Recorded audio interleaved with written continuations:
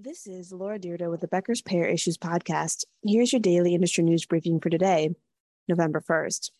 First, the nation's 10th annual open enrollment period to sign up for the Affordable Care Act health insurance coverage is open from today, November 1st through January 15th.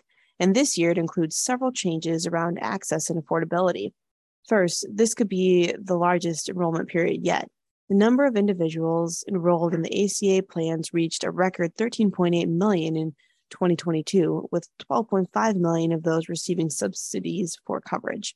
Individual enrollment, both on and off the marketplace, is also at a high record, meaning this enrollment period could be the busiest yet because of the number of people renewing coverage. The ACA subsidies have also been extended. Premium tax credits for ACA plans were increased by the 2021 American Rescue Plan Act and were set to expire at the end of this year. The now passed Inflation Reduction Act extends the subsidies through 2025 to people with incomes over 400% of the federal poverty level, which is $54,360 for a single person and $111,000 for a family of four. Premium payments are now capped at 8.5% of household income. There are also more plan choices than ever. Most major payers have greatly expanded their ACA offerings this year to new states and counties, and the Biden administration is touting a 2023 as the most competitive marketplace in history for exchange plans. According to CMS, a total of 220 insurers will offer plans on the marketplace this year, an increase of 7% from 2022. In addition, 92% of Americans will have 3 or more options to choose from on the marketplace, which is up from 89% last year.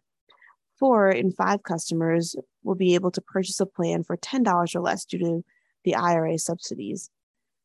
In other news, 6 months after Fort Lauderdale, Florida-based Broward Health went out of network with United Healthcare, the two sides have reached a multi-year agreement. The agreement restores network access to Broward Health hospitals, facilities, and physicians for United Healthcare members, including those enrolled in employer-sponsored individual, Medicare Advantage, and Medicaid plans. The agreement went into effect November 1st.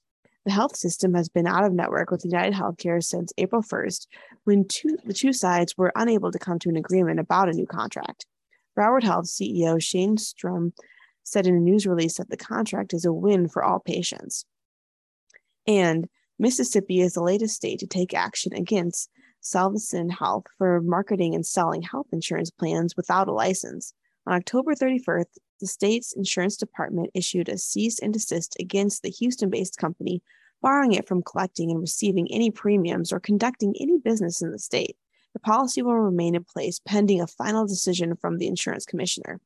Michigan, Texas, Wisconsin, Minnesota, and Nevada have all taken actions against Salveson this year. In July, Michigan accused the company of selling more than 2,000 health insurance policies in the state without a license and failing to pay claims on time. In April, Texas ordered the company to end all business operations in the state and banned it from applying for a license for 10 years. Salveson has market health insurance products across the country and sold about 65,000 unauthorized health plans, according to the Texas Department of Insurance. If you would like the latest in payer and health industry news delivered to your inbox every afternoon, subscribe to the Becker's Payer Issues e-newsletter through our website at www.beckerspayer.com.